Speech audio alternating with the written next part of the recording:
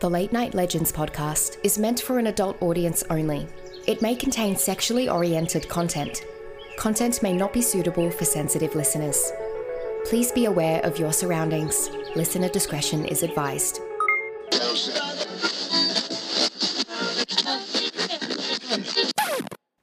out.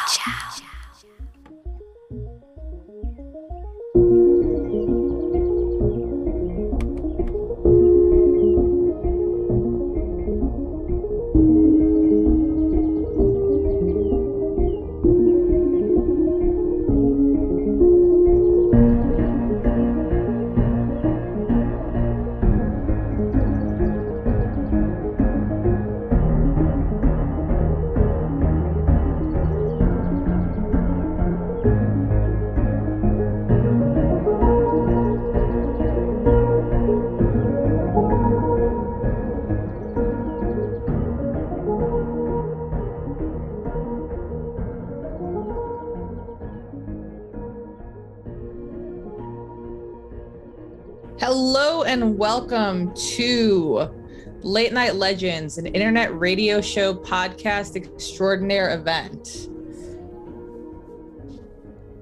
I don't know if that actually captured, but we're going to hope it did. If it didn't, I got a backup for you, but we should. All right. I am Mick. I am joined today by Frank, Wazzy, and Allie. And tonight we are going to be discussing Wazzy's amazing topic, which she's going to introduce to you right now. So today we're going to be talking about the Snedeker house. When I first read the name of this house, I legitimately, my dyslexic ass read it as the sneaker house. So I kid you not, for a good 15 minutes, I was really confused as to what the fuck I was looking up because my dyslexic self just did not care to read it more than once or twice. But this is the story that the movie The Haunting in Connecticut is based off of. I'm going to be switching between my notes and the camera, so you might see me go in and out, but audio is going to be fine. It starts with Carmen and Alan Snedeker, who basically moved to Southington, Connecticut, with their 3 sons, daughter, and their 2 nieces. Some reports say it's their cousin and not the nieces, but there's at least one extra other extended family relative, I should say. So they move closer to Connecticut, and they move into this house mainly because the eldest son is diagnosed with Hodgkin's lymphoma, which basically is a type of cancer that happens in the lymphatic system of the body. And so to be closer to his doctors and also to save more money, they moved into this home that we are basically going to be talking about. Upon moving in, one of the things that they saw immediately was that a part of the house had an annex where there were bloody tools, and there were beds and gurneys, and there were also just like peculiar items. Sometimes there would be dolls, there would be other items that like gave it a very morose or morbid feel to it. You knew that something wasn't right here. Some of these things looked bloody or stained bloody. Whether they were actually blood or rust is pretty tentative. Turns out the house at some point was a funeral home. Oh. It was, basically, so all the stuff that they saw downstairs were at some point used in the embalming process for actual corpses. And obviously, as we've mentioned many times on the podcast, you know, that's some energy that stays, especially if you're going to be in a house full of the dead. So obviously, rightfully so, there was a lot of activity that followed after. So some of the activity that followed, I should say, were, but not limited to, Carmen, the mom, hearing lots of different like disembodied voices throughout the house. the kids all would claim of seeing an apparition, a man with like really long black hair. He would have white eyes. And then there was another report of an apparition that had like a pinstripe suit on, had white hair, white eyes, very creepy. The kids could not basically sleep. And then the eldest son, who was diagnosed with cancer, Hodgkin's lymphoma, he basically was also exhibiting a lot of symptoms throughout the time of his radiation, where he would be having violent outbursts. He would be saying things that he necessarily was just like, I don't understand, like, why I'm feeling this way. Something's taking over me, and I'm saying really rude and aggressive sentiments towards my family. This was also at a time where he did have reports of having schizophrenia. So like the fact that this was appearing to him, but also like for him to agree and say like, yeah, this is not a part of the delusions that I usually see. This is something that's happened beyond me. But it's also very interesting to see the fact that like he was also directly affected, given the fact that he was the most sick out of all of them. Well, he was the only one that was sick. But then unfortunately, the happenings and the activity does get a little bit more darker and a little bit more physical on like it becomes hands-on really, because Carmen and then Carmen's daughter claim that they get raped or get sexually assaulted by these ghosts. Oh boy. And or these spirits, and those such spirits also, or such set spirits also give off very like rotting, decaying smells throughout the house. The blood, there would be blood that appears but then disappears, almost like ectoplasm, but not really. The husband, Alan, has also claimed that he has been sodomized too. Oh my God. Unfortunately, so it just gets darker and darker and darker. And then there were certain insinuations to necrophilia being involved, as well as obviously like you're seeing so much sexual assault happen with the living already.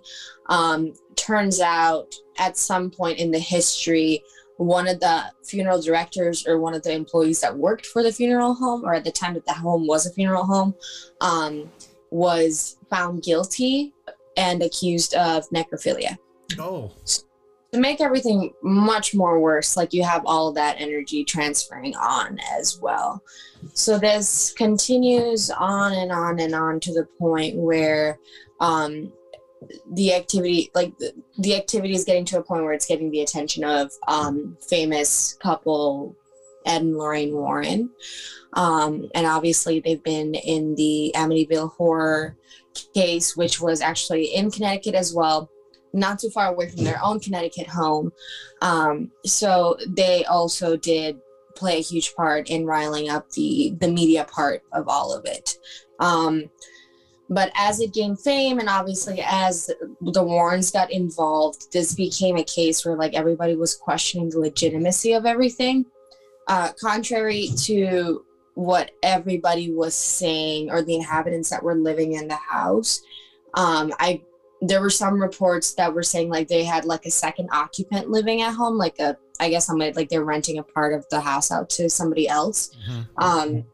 And in those reports, that said occupant never had anything happen to them. Neither did they ever experience any of these paranormal activities that everybody else is saying that, or at least like the Snedeker family is saying that they've had experienced. But it does and then when they do investigate it more, they get reports of like nobody being able to keep their story straight. So somebody's saying one occurrence, another person is saying another occurrence, or they might be describing the same thing, but it's completely different than what the collective story was.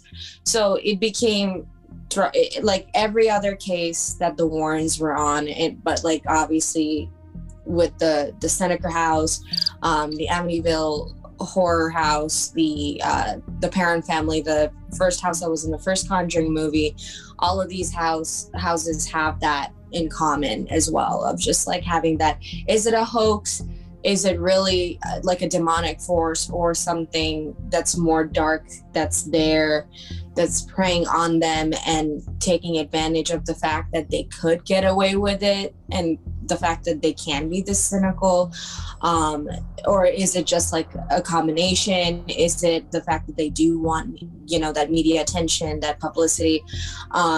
But of course, with every case that the Warrens have been involved in, this one also was one where, like, if they did make any money off of it, or if they did make any fame off of just like being involved in this case, they didn't necessarily give any credit to the actual family.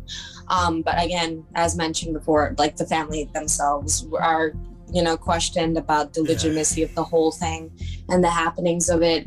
But even just like the fact like that, the disturbing events of, oh yeah, there is a spirit here that actually physically assaults me, is what is the thing that everybody doesn't want to discredit, but they don't also want to necessarily give the benefit of the doubt, because they also like that dynamic of like, how does a spiritual thing or on a different supernatural realm be able to do that on the physical realm to a human being, to a point where they would feel like that.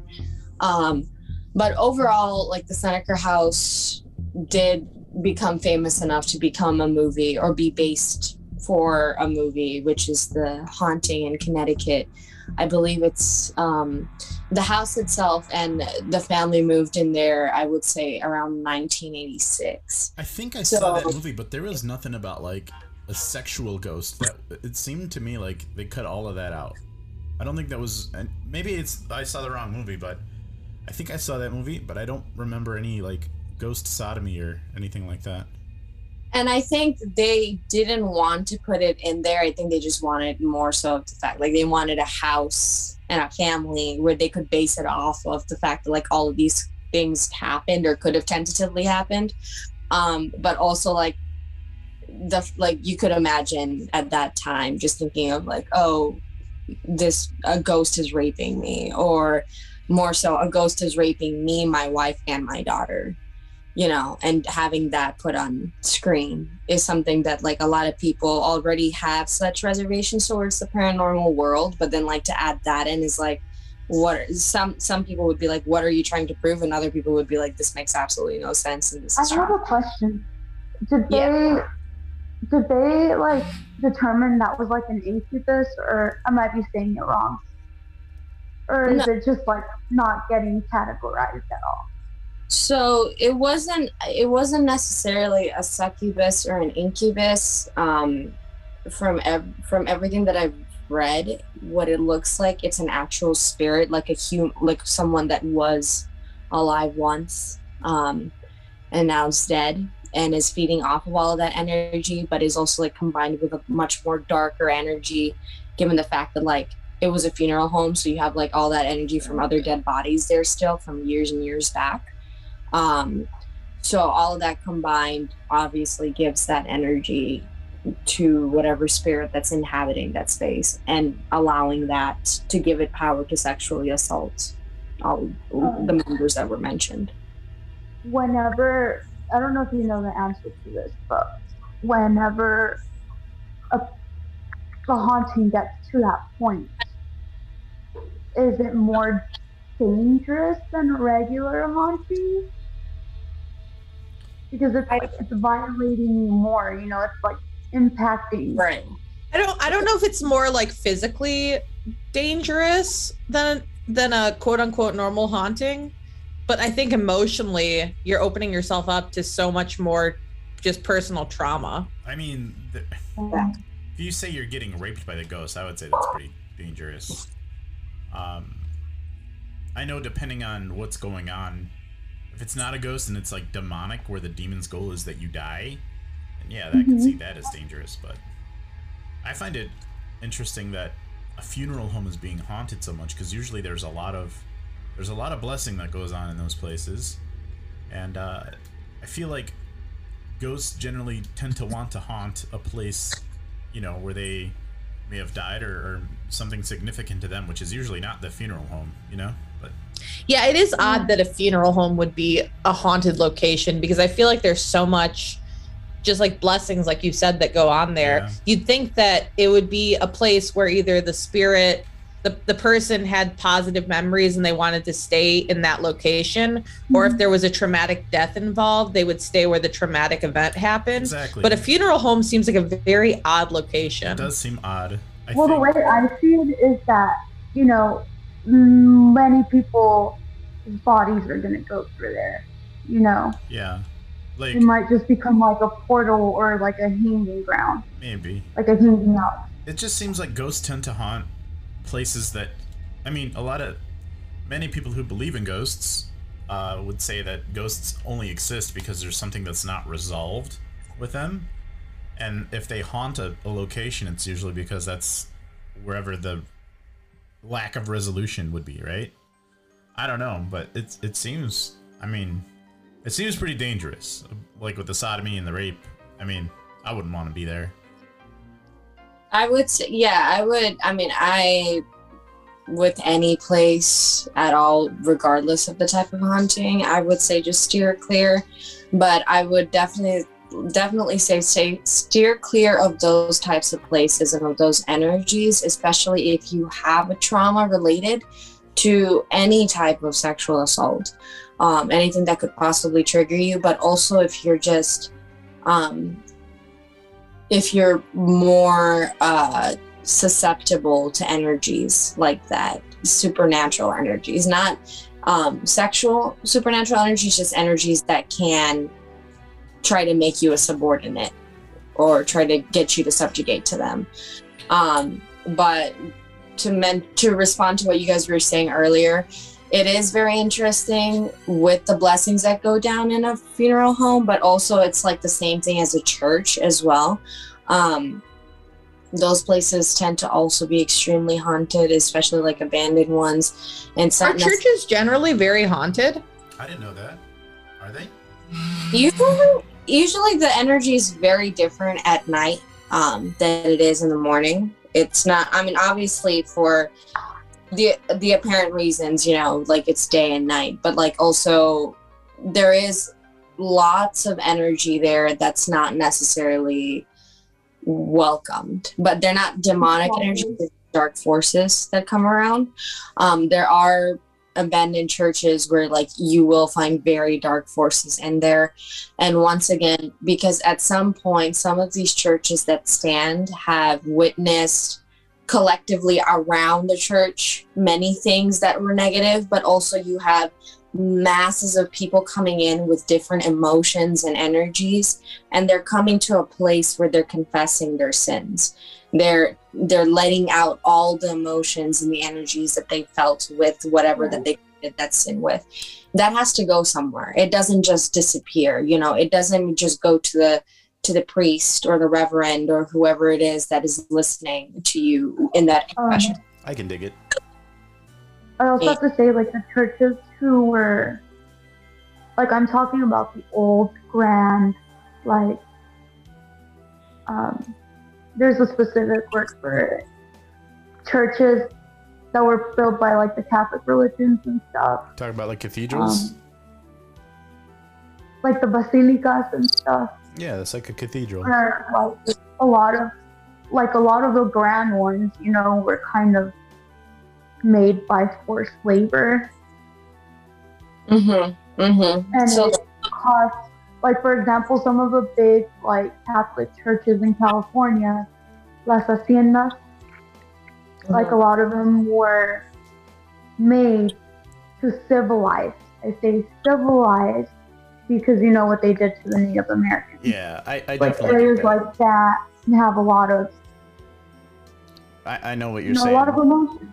Missionaries would move into towns or move into places, call the population savages, say they're sinners, they're going right to hell, and then they have to make those people indoctrinate into the church, change their name, change any beliefs they may have had that are natural to their culture. Then, you know, you basically from there on, you're just having them pay their way into heaven sometimes, or like that's really what it amounts to, is like collective. And yeah. And things like that in itself, like the fact that they're forcing people to assimilate, to believe something.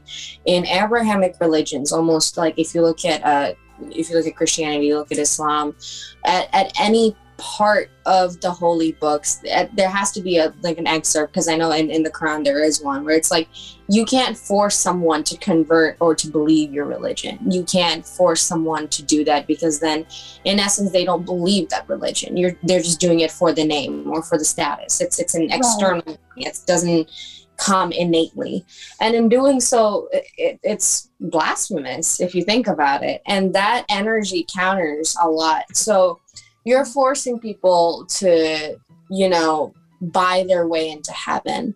That's not in a religion. That's not something that's coming from pure intention. And the fact that in itself is an intention that has thoughts, negative outcomes to it, that in itself opens doors. And in a place that's the church, where again, you're having masses of energies, you're having not one person, 10 people coming in daily, you're having hundreds of people flocking in. That energy stays, it goes somewhere. That collectively builds up to a point where it will imprint almost. I guess I can see that. And it just opens those doors and it brings that in. So obviously during the daytime, maybe you'll not see anything. During the masses, when specific scriptures are being read, you're not going to hear them or see them. But when it's dark and it's quiet, there's no hymns that are being sung, no scriptures being read, that's when you'll usually hear the noises. That's when they tell you, don't do this, don't go into a church at this time, don't look back. You might feel a calling, but it's not a calling that's from the divine, But you also have to think about churches who have statues and stuff. It's just a statue when you think about it, essentially. A statue's not going to do anything for you. It's more of a decor. Yeah. Made in the image of something. I don't know. Have you guys ever been in a church where you felt like, yeah, that's not... obviously when you walk into a church, they want you to feel special, right? And have you ever... I don't know. I walk into a church and I feel like I'm just going to burst into flames. Oh, yeah. I was gonna mention to you guys before the show that I tried to do the sign of the cross in front of my girlfriend. She's like, "That's not how you do it." I'm like, "Well, that's because I'm not religious." But no, I mean, for me, I had a moment a couple of years ago where it's like, I went to a local church and they passed the collection plate around twice because there was not enough money that was put into it. And I remember just staring at the priest or the minister or the father, I'm not sure what they're called. And I could clearly see he had some New Balance on underneath the robe. I'm like, wow, that takes away some of the magic, doesn't it? There. But I could that takes away the mysticism of it all. Just wearing some comfy New Balance shoes. I could definitely see how a church could be corrupt. When you think about it, here's a building. The church owns the building, so it's not like there's a mortgage. They're collecting money, but they don't pay taxes. Mm-hmm. What's the electricity bill going to be like? Well, they only use it, 1 day a week. You know what I mean? Like, it's an influx of money. I don't know. I feel like for people that get something out of religion, that's perfect. I imagine maybe a lot of that scientifically is like a placebo effect. Fine. For me, I'm agnostic, more or less. So like, I don't know. But I'd like to. It's like aliens. I'd like to believe aliens are real. So your entire life is that I'd like to believe poster? The one from the X-Files with the UFO? Yeah. I want to believe it's like that with me, but with Jesus on there. Yeah, no, that's exactly what no. We're on the same page, Frank. That's your entire life is that poster. By the way, Mick is in charge of drops tonight, so... Oh shit, hold on. Let me throw one in there. Let me see if we'll hear it. Did you guys hear anything? Definitely didn't hear it. I can play a drop. You want me to play a drop? Play a drop. I don't know. I'm trying to figure out these settings. It's okay. Got it. Did you guys hear my drop? Yeah. Okay. Yeah. I don't know how to make you guys hear the drops. They're programmed to my fucking Stream Deck, which doesn't want to make you hear it. It's not a big deal.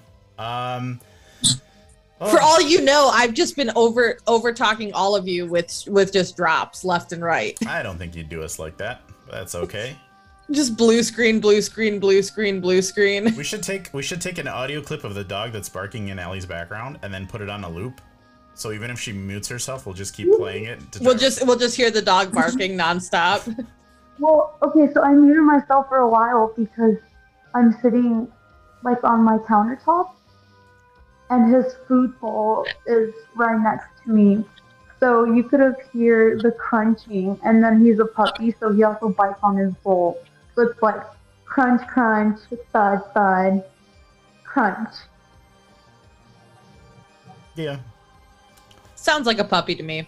Wazzy, is that it mostly for the topic? It's okay if it is. Mostly for the topic, that's what it is. Collectively, all of the like little stuff was just not anything juicy. Like those were like really the juicy parts of the whole thing. It's not as exciting as most of the topics I've done, but I'm like, okay, well, I've been doing a lot of Ed and Lorraine Warren cases, so I thought, why not finish with this one? There's a lot more Ed and Lorraine, those scam artists. Ed and Lorraine. Oh yes, I love dealing with. They definitely have a mixed reputation of some people saying that like they're like scam artists, but then other people saying that like they're miracle workers. And you have to, I mean, from their perspective, if there's one person that isn't happy with what they're providing, or let's say they help somebody, but then that person wants to gain from, you know, Ed and Lorraine writing about it or talking about it, and Ed and Lorraine are making some profit from that. That original person is probably going to want to be like, oh, I want my percentage, right?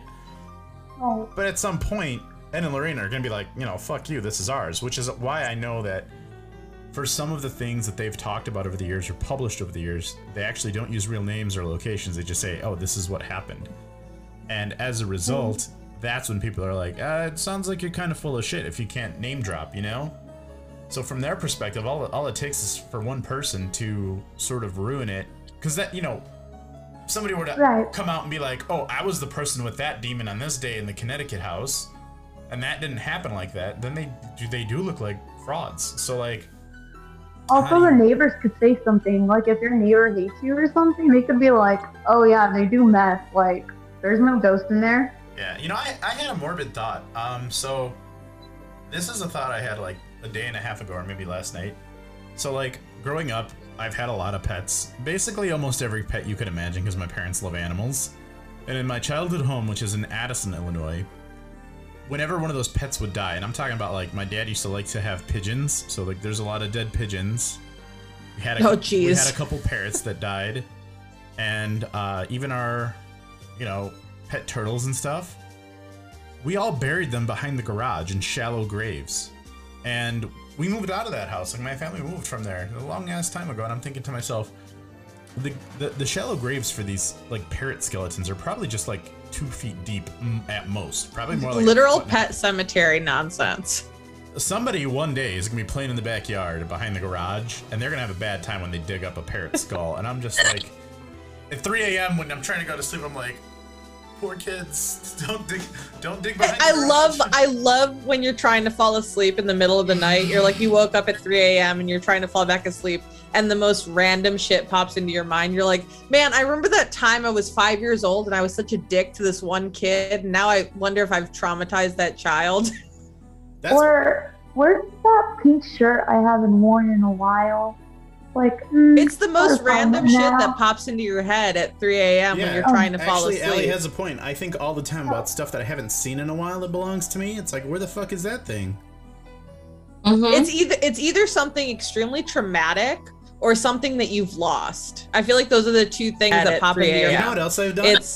It's stuff where you're like, oh my God, I should talk to my therapist about this because I think I actually have like PTSD from this childhood event. Or two, you know, I haven't seen this shirt in a while and I really, really miss it. You know what I've done? I've done the thing where it's like 3:15 in the morning, and I'll think to myself, man, I haven't really heard from... I'll give you a real life example. So we had this guy that is a good friend of mine that used to even call the podcast and stuff, but his name is Joe, and I'll edit that out later. And 3:15 in the morning, I'd be like, man, I haven't heard from Joe in a long time, so I like go on Facebook to my friends list to see if I'm still his friend. And he's clearly like deleted his Facebook and stuff because he hates social media. like, I'll take it personally, like at 3:20 in the morning, like, what did I do? When did this I happen? thought you were gonna say he unfriended you. I was like, oh, Sometimes that, wow, honestly, awkward. I actually, here's the thing, Allie. Sometimes you have to purge your Facebook friend list. This is something I've talked to Kim about, and this is something that's serious to me, that I really let it upset me more than I should. There are people from prior workplaces, especially, where we're really good friends at work. We talk all the time, and then I interact with their posts or I like their status. Like, I had this one friend named Kara, really like bestie of mine at this one workplace, and you know, she actually got married, had a daughter. Like, I'm liking the pictures of her and her daughter, like, you know, saying her first words and stuff. And then one day I noticed she's not my friend, and I look, no, she just defriended me, and I'm thinking, well, maybe she just went through a purge.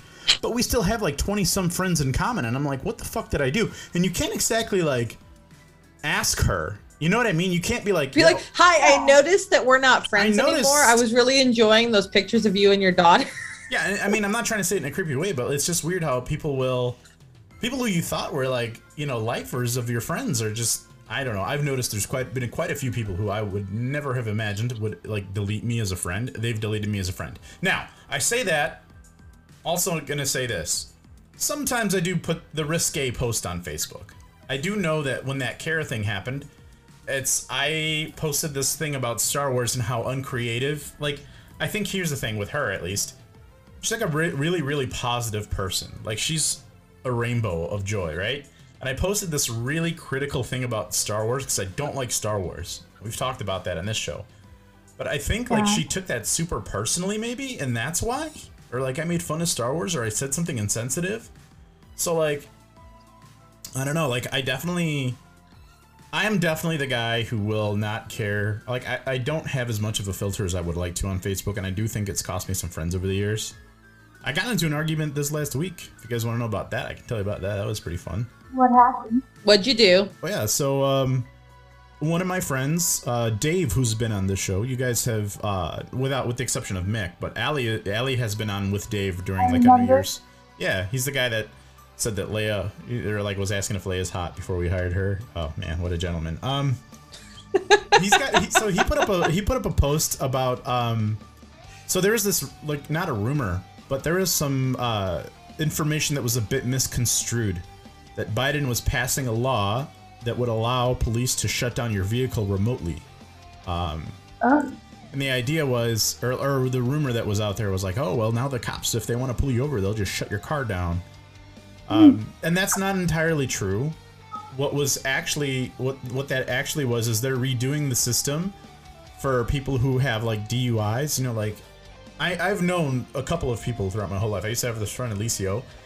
I worked with him at this one. I don't want to get into his info, but he would have to, like, get in his car, blow into a breathalyzer, and that's the only way that he could drive, is if it knew that he was sober. And if he blew anything, if he had any alcohol, he would actually lose his driving privileges. So not only would the car not start, he couldn't, like, even if he had, like, it sucked for him. But so he put, like, he mouthwashed and he blew the breathalyzer. He'd be fucked. No, I'm just saying, like, that's the system that he had to do. And when I knew him, he was already like 5 years out of whatever legal trouble he got into, and he was about to have it removed from his car. But I think what was going on with the Biden thing is I think they were, like, renewing that system.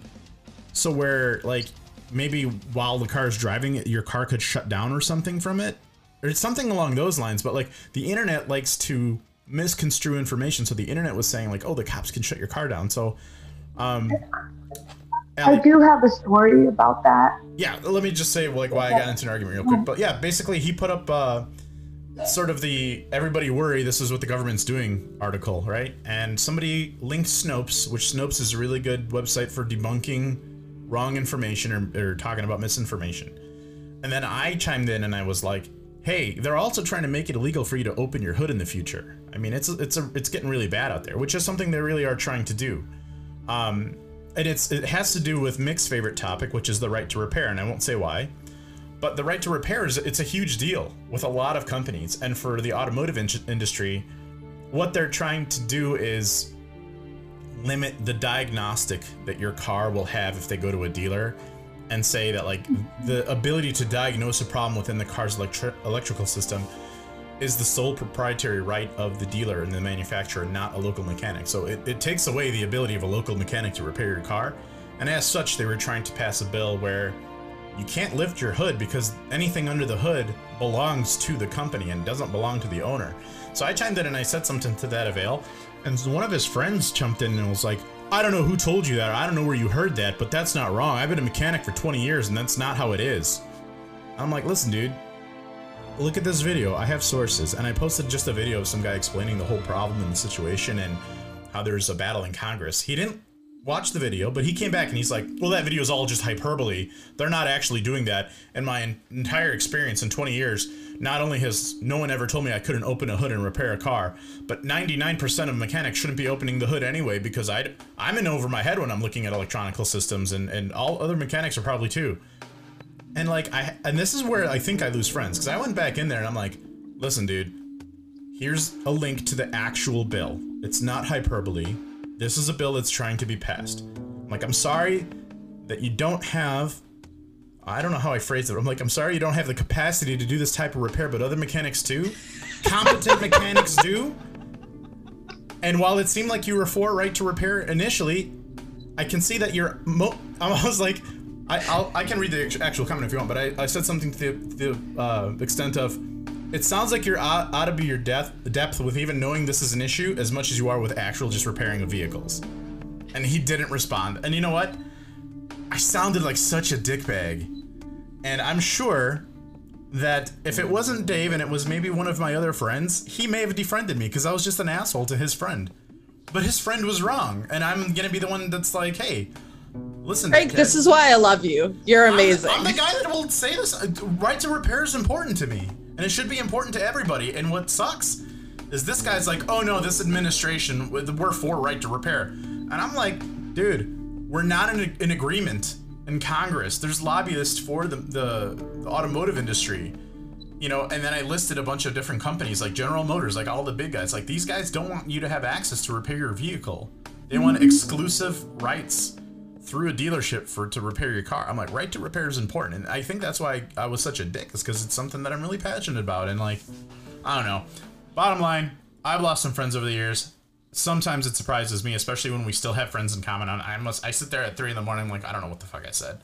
But whatever. Those 3 a.m. thoughts are the best. They're just existential crises. Just like on repeat. Yeah. Okay, Allie, go ahead. I know you had. So the story happened on Christmas Day, but it has to do with turning off the car. Okay, this happened in Long Island, and the guy was actually a bodybuilder, like one of those Instagram models. Yeah. Okay. And his name was Dino Tomasetti. So his parents have a lot of money, typical like rich kid throws a fit, right? His parents had custody of his 2-year-old, and they wouldn't let him take the 2-year-old that day. So he decides to shoot both his mom and his dad, and then steal his mom's SUV. I don't know if it was like a Tahoe or something. That's okay. I don't think it was like one of the bigger SUVs though. Yeah. So he shot them, and I guess somebody called 911. I don't know if it was like the parents or the neighbors or something, but he led them on a high-speed chase. And have you guys ever heard of OnStar? Yeah. Yeah. It's like the car navigator. Yeah. So they were able to actually turn off the SUV while he was in like the pursuit, but they have to have evidence, and it's kind of like a really long process. Like, it's not immediate. And his parents survived, and they actually went to court with him and like paid for his lawyer. They got shot and survived, then went to court with him, and then were okay after? Yes. Like, I'm like, what the? He just went to court on February 7th. Wow. Do you guys ever think that you'll own a minivan in your lifetime? Like, would you do that? Okay, no. Okay, let me rephrase the question. What if you could own the minivan, but you have to call it the Swaggin' Wagon? Would you own it then? I would have owned a minivan until you added that caveat. Well, have you seen some of the newer minivans don't look like minivans on the inside. Like I have a crossover vehicle, and I'm pretty content with it. Like, even if I had kids, like, you could stick some kids in the back of that. I have to say this. So this goes back to when I was podcasting with Jeff, who coincidentally lives in, or he's from Connecticut, or tonight's topic is. I have been renting cars for the last couple of years because I have been trying to build my credit enough to actually finance a car, which I'm eligible for at any time. So right now I'm just like saving it for a down payment. Lucky me, hurrah. But you guys know I rent cars, right? So like when I was with Jeff doing this podcast, we decided that we were going to take a day after talking about it. And this is back when we were doing Super Balls. So it's not paranormal. We were just talking about the food in Chicago, and he's not a Chicago native. So we decided that he was going to 420 blaze it, and then I was going to pick him up, and then I was going to drive him around to different food locations in Chicago to try out every single hot dog place we could try. So like we went to Portillo's, we went to Super Dog, we went to Gene and Jude's, we did all this shit, and it was amazing. And I picked him up in a Chrysler Pacifica. Allie? That's my dogs. On mute. That wasn't me. Wazzy, do you have dogs? That's my dogs. Those are mine. Shut that dog up! Shut that dog up! I'm just kidding. So anyway, hold on. Let me mute my mic. You're good. You're good. I like how I went off on Allie anyway. So I got a Chrysler Pacifica. I rented a Chrysler Pacifica, and even though it was just him and I, that thing was so nice. It actually had cameras in the back of every seat and DVD players. So each child that would be in the back of the Chrysler Pacifica could not only watch their own independent movie, they had independent climate control, and there's a camera. So the front console had a kind of like this Zoom meeting where it's like a split screen for everybody. The Chrysler Pacifica actually had it so you could watch the people that were sitting as passengers in your van. And I gotta tell you, it was so nice. And I don't think I'm the minivan type of guy, but that was a really nice minivan. And I don't know about having like one of those old school minivans from the 80s that are gnarly, but maybe something really nice. Like the newer minivans are not nearly as traumatic to drive. You guys want Can I say something that really grinds my ears? Yes, please. Since we're talking about, okay. You know how these bloggers and people who take Instagram too serious buy these vans, empty them out, and like try to live in them while traveling, and that's aesthetic. But when anybody else gets the van and lives out of it, it's like homeless. Oh, nobody cares about the weird guy living in the van. Like, I see what you're saying. So like you're talking about these like Instagram people who will like pick up an ice cream truck and they'll repurpose it, and then they'll say it's my tiny house on the ice cream truck. But if it was a regular person, they would just be looked at as fucking weird. Yes, it's like it's the creepy guy in the van instead of, oh, it's that really pretty girl who lives out of the van. Like, nobody's thinking so that. You know what? If a girl is really pretty but she's living out of a van, then it's a game changer, man. I don't know. No, there's a lot. It's like a popular thing on TikTok. People renovating vans to live out of and making them into like mini apartments. I've seen that. I've seen a lot of that going on. And I don't personally understand it. Like, I don't want to yuck your yum. If you want to live out of a van, that's your own thing. But like, it's not cool. You're living out of a car. You know, and I get it, because sometimes, I mean, many of us in this generation, with the exception of awesome Mick here, we're never going to own our own houses. I don't think I'm ever going to own my own house. And honestly, the way that society is moving, we're moving towards a system that everybody's going to perpetually rent things. Like, you know how like Netflix is, like you don't own any movie, but you're paying every month, or like Spotify is the same with music. We used to buy our CDs and keep the music. They're saying we're going to go in that route for the housing market too. So like pretty much you can have a place to live, but it's like perpetually renting and you'll never own anything. And that's really scary. So like I can see that due to the housing market, people want to do this as an option because it's so fucking expensive to afford a house. Like, I don't know. I know, like I said, my credit's not great. You know, I have student loans that were predatory, and as a result, like I'll never I don't want to say I'll never own a house, but like I'm gonna have to win the lottery. You know, like. Can I tell you guys something that I found out? Unless you move to Iowa and then you can buy an affordable house. Okay, you know how the housing market's really bad right now, right? Yeah. So me and my friend are both looking at places right now. Separate, not together. So she told me something that was really concerning. So the housing market right now is really bad.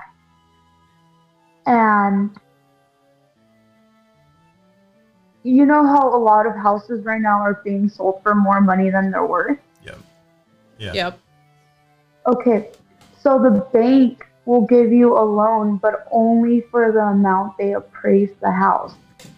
So then you're stuck paying the other amount. So like, let's say a house is $300,000, but the bank says it's only worth $250,000.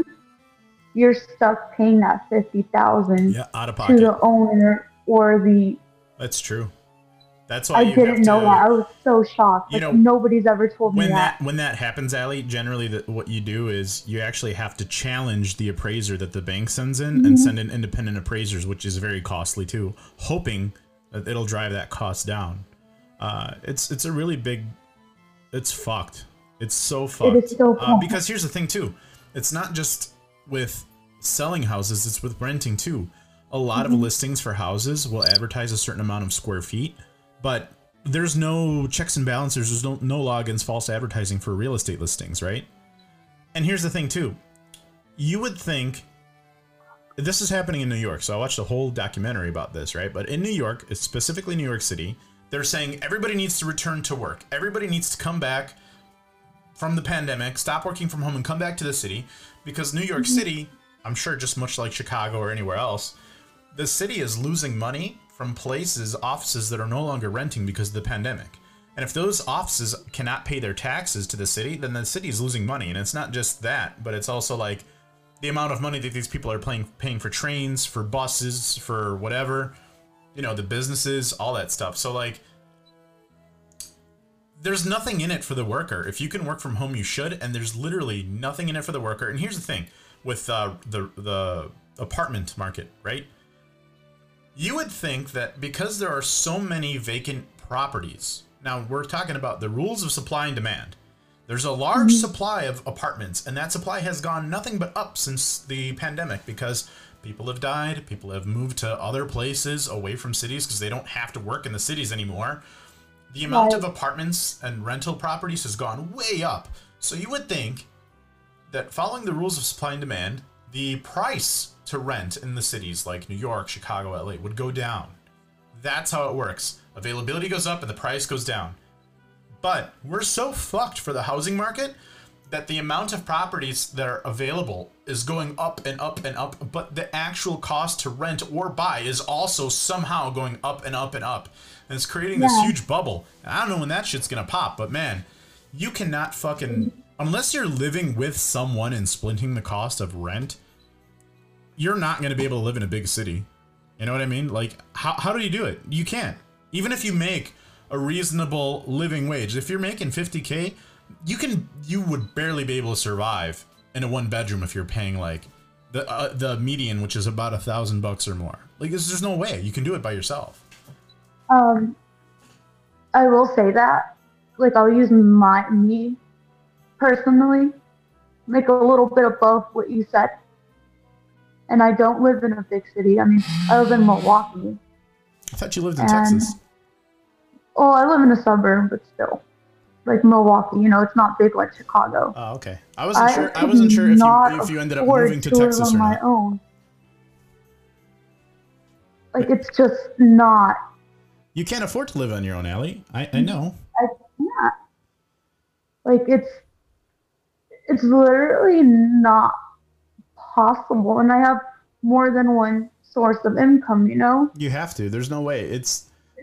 There's no possible way. It's not possible to really live on your own and survive. And if you do survive, it's very difficult to live on your own, survive, and then also put aside money for, you know, like an emergency or save for a car or do anything. You're like to raise a family. Like if you're living on your own, if you happen to be in a circumstance where you have a son or a daughter, you're fucked. In short, there's no option. You either have to get roommates or live with your parents or live in a big house with your friends. I think that's actually the ticket, is to find a bunch of friends you like enough and trust enough financially, move into a house together. It's heartbreaking. This isn't so weird when the older generation talks about the American dream and how it was attainable to get a house, and it was attainable, if you couldn't get a house, to live very nicely in an apartment. Like prior to the 70s, I'm talking, but like you could live in an apartment for really cheap, and like, it's just an apartment. But I have no comment on this topic. Yeah, well, it's okay. Here's the thing, though: the trade-off is you have to live in the middle of nowhere. You know what I mean? Like, yeah, it's true. You don't live. So here's the thing: the advantage to living in Chicago or Milwaukee or New York is availability of goods and services.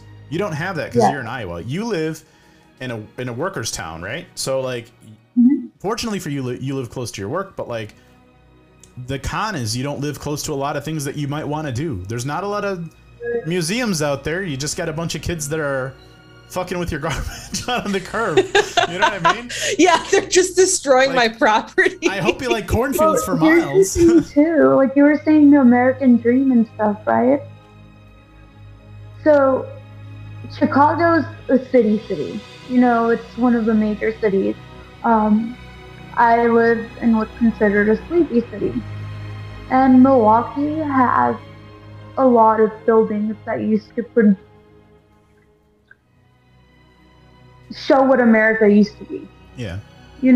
Like a lot of the factories have been turned into apartments.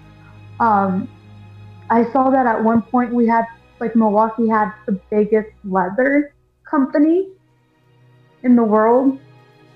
And up until like the 60s, they were the largest producing. But it became too expensive to make it in the U.S. and it just shut down. Like, it's some of the older things that every city kind of came up on. Those are things that have gone. Like, if you talk about Chicago's biggest claim to fame and what really put it on the map is not only where it is geographically, but like we used to be the biggest city for like meat packing, right? Like all the beef used to go through Chicago, and that's the Jungle Book and all that shit. But like there's other things in Chicago that we used to be known for that we're no longer known for. Like Chicago used to be like a really big chocolate city, and we still have some factories that make chocolate like downtown and stuff, but we're nowhere where we used to be. No, it used to be a really big chocolate town. I remember like Marshall Fields used to be like one of the biggest sellers of the chocolate, but Marshall Fields no longer even exists. Yeah. You know what I mean? Like same thing with Indianapolis. Like that used to be a really big city, and now it's like, what? It's like every city's like that. Like Detroit used to be the head of the auto industry. Detroit's a fucking wasteland right now. Detroit used to be the head of the auto industry. Now Detroit barely exists. Okay, so you guys all know what's going on in the rest of the world with Ukraine and stuff, and maybe we can talk about that in a minute. We don't have a lot of time left, but somebody was saying like, where in America would you want to be to avoid a nuke? And somebody was like, go to Detroit because everybody's gonna already think that's a wasteland, and they laughed so hard. I was like, shit. No, come stay with me in Iowa. No one's gonna blow up where I live. If I find out that there's a strike, I'm gonna pack up my mom, my dad, Snorlax, and I'm gonna pick up Kim, and I'm going straight over to you, Mick. I don't even know where you live. I can probably look up your address, but I will head over to you. You're gonna meet some people. Kim is gonna sit awkwardly with my parents because they haven't spent a lot of time together, if anything at all, and it's gonna be. My town is Mexico. I'm getting a new couch tomorrow, so there'll be like one spot to sleep on. I'll take that. Well, actually, I'll give that spot to Kim. But I listen. If some shit happens up in the mountains of Mexico, where you can't even get to in a car. But you know what? You have to walk like an hour or two. Here's the thing, Allie.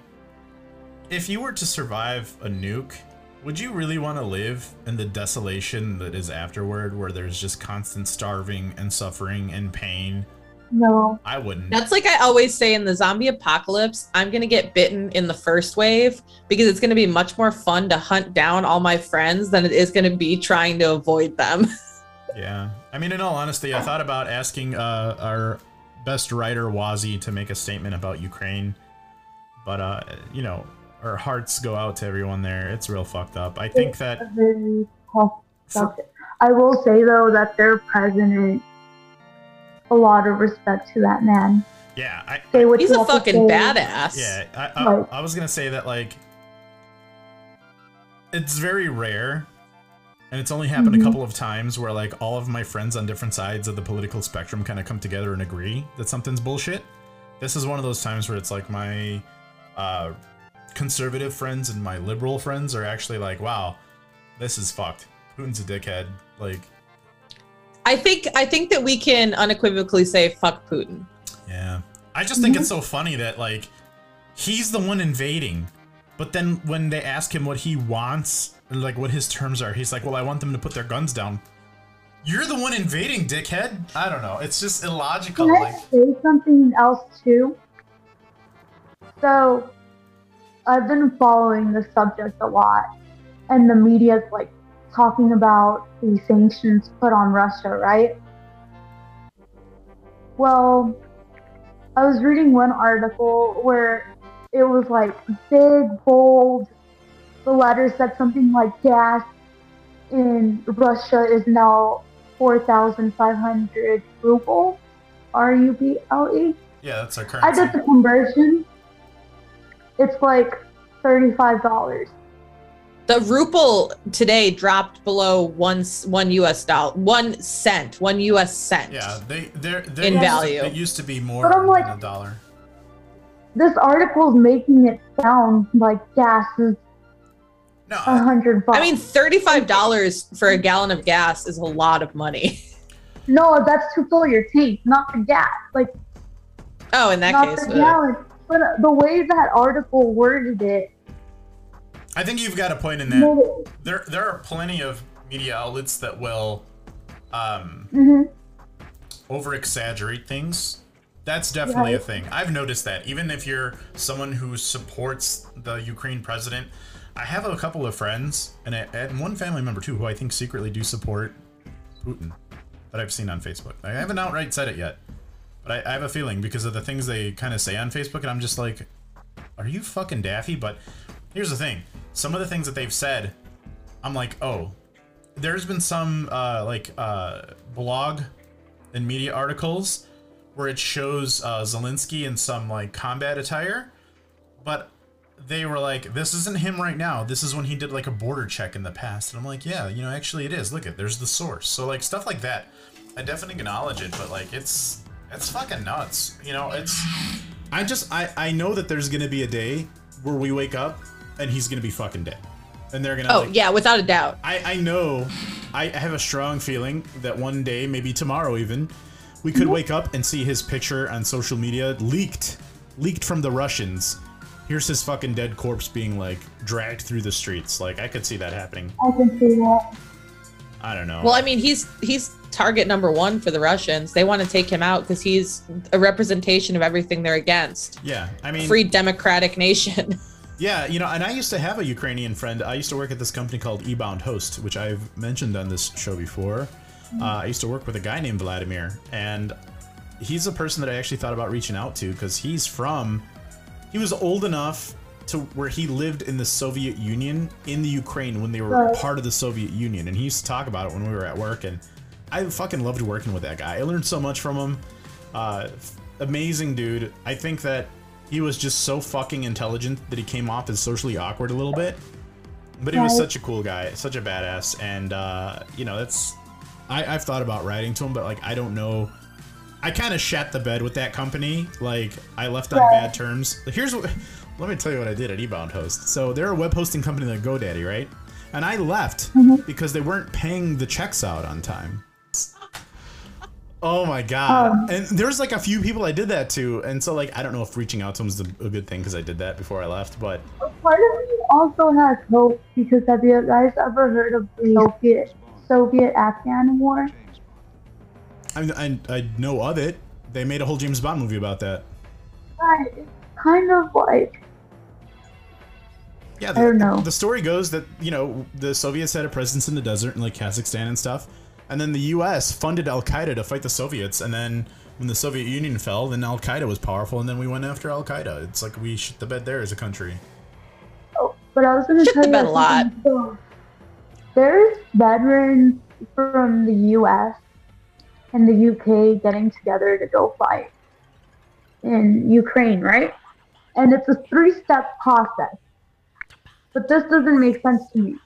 The first phase is interviewing and seeing if you really want to do this, right? But phase 2 is checking your credentials. Yeah, I don't know. I'm like, why don't you think you would check the credentials first and then interview? Like, Allie, here's the thing. I was reading an article earlier that said they're having another meeting about voting to condemn it. I'm like, how many fucking meetings is the UN gonna have? Nobody likes what's fucking going on. They don't have to have another meeting and a vote.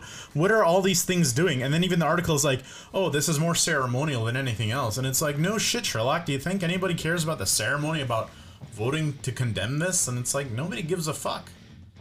There's people dying out there while you're sitting behind, your fucking Zoom meetings and voting. It doesn't make any kind of a difference. I don't know. I could get upset pretty quick. But I got a couple new drops, so there's that good news. Wazzy, are you okay? Wazzy? I think Wazzy's tired. We miss you, Wazzy. Oh no, I'm not tired. I just had like a very shitty week. And I just received some news just now that puts like the cherry on top on that shitty week. So I'm just trying my hardest right now to like not wring that said person's neck for them.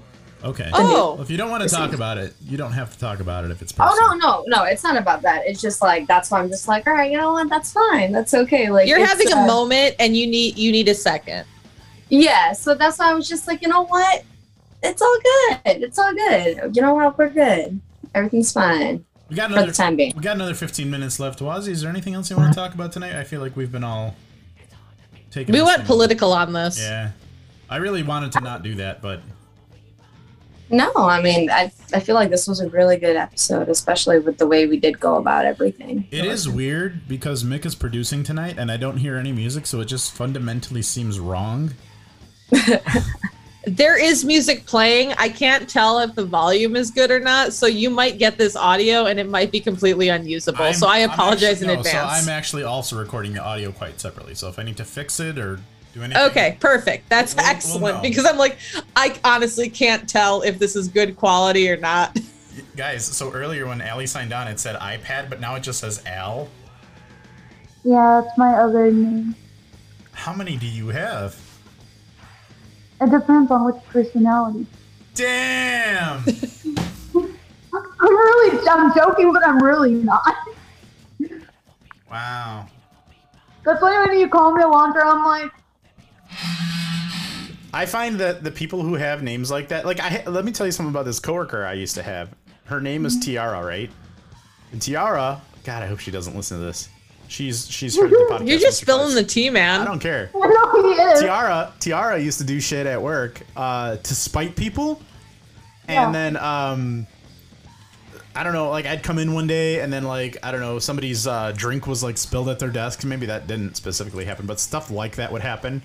And I would sit down and be like, hey, what's going on? It looks like so and so spilled their drink or blah blah blah blah. And she like, I'm like, who did that? She's like, I don't know. And then I'm like, come on, you were the first one here in the morning. She used to get there really early. She's like, oh, well, I didn't do that. Aunt Petty did that. I'm like, Aunt Petty? And like, Aunt Petty was her alter ego. And like, she used to take it so fucking seriously. And then there was another person that I worked with who also had an alter ego. And like, it's a real thing that some sassy women are doing that. Interesting. Literally using an alter ego as an excuse. I love that for them.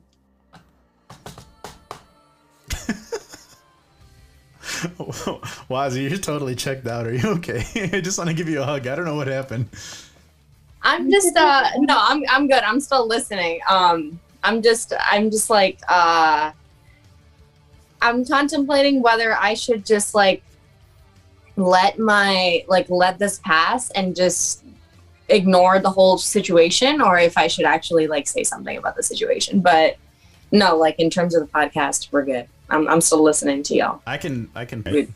We can talk about that. Up to you. Next week we'll have Nick talking about the Baba Yaga. I won't be on. I won't be on next week, guys. That's a first. What's the occasion?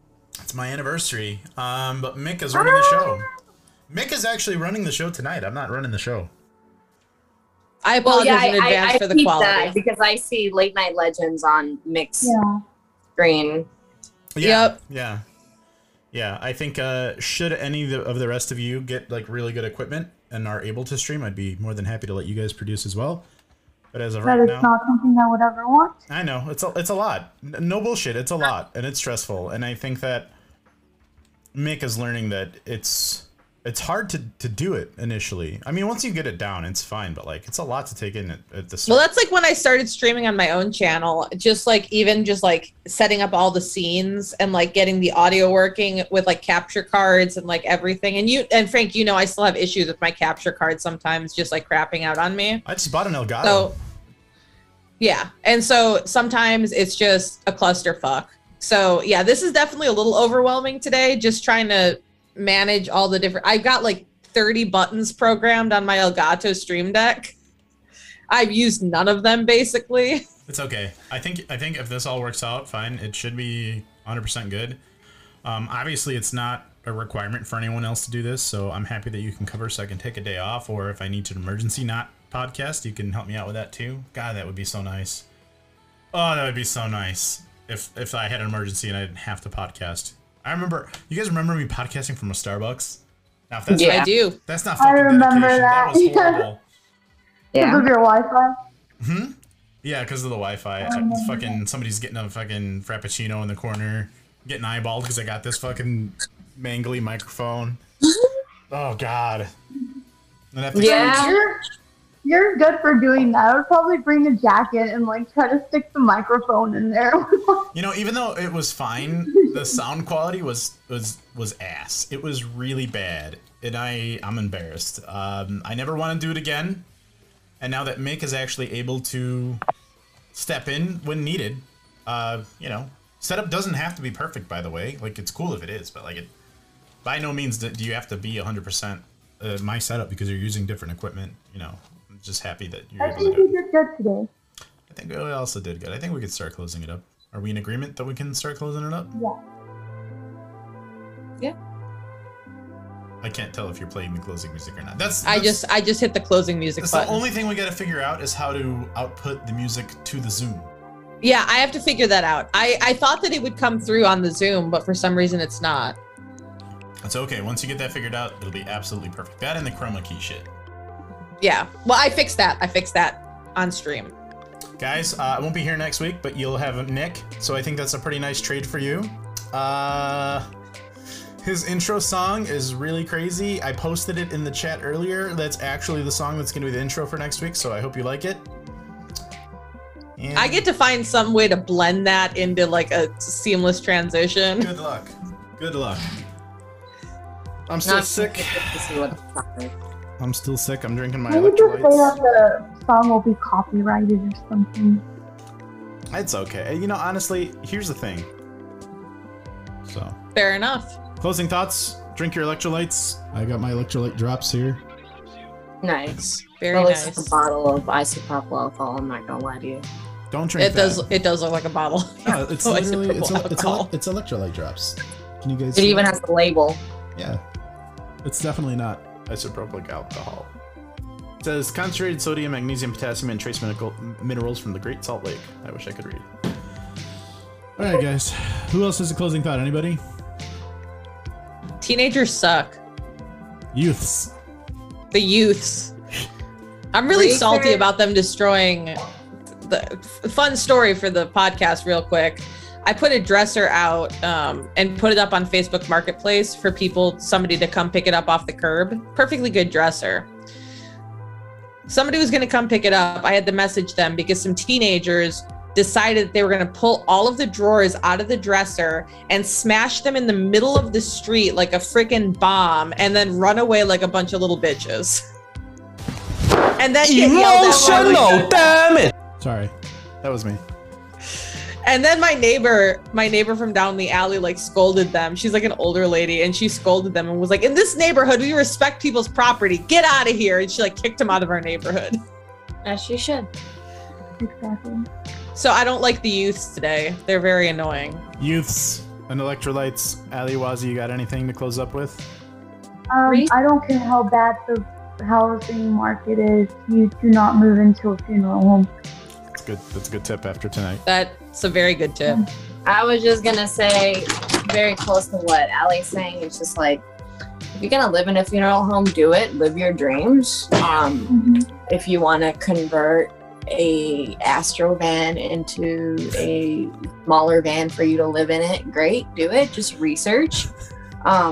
What the fuck and where the fuck you're living, just so that you don't have rapey ghosts and pinstripe suited Slendermen. It's like trying to knock off, just trying to What if you get a funeral home with a garage? You park the swaggin' wagon in the garage, and then you kill two birds with one stone. Unless you have the swaggin' wagon in a funeral home with the pinstripe man, then that's a different situation. It sounds like the HOA can get you. I hate that we have an HOA in America. That's a different topic for a different day. That won't. That's a whole other topic. That's a whole conversation. We'll do a Super Balls episode on that. Imagine living in a haunted house with an HOA, and you have to live in your van in the parking. See y'all next week.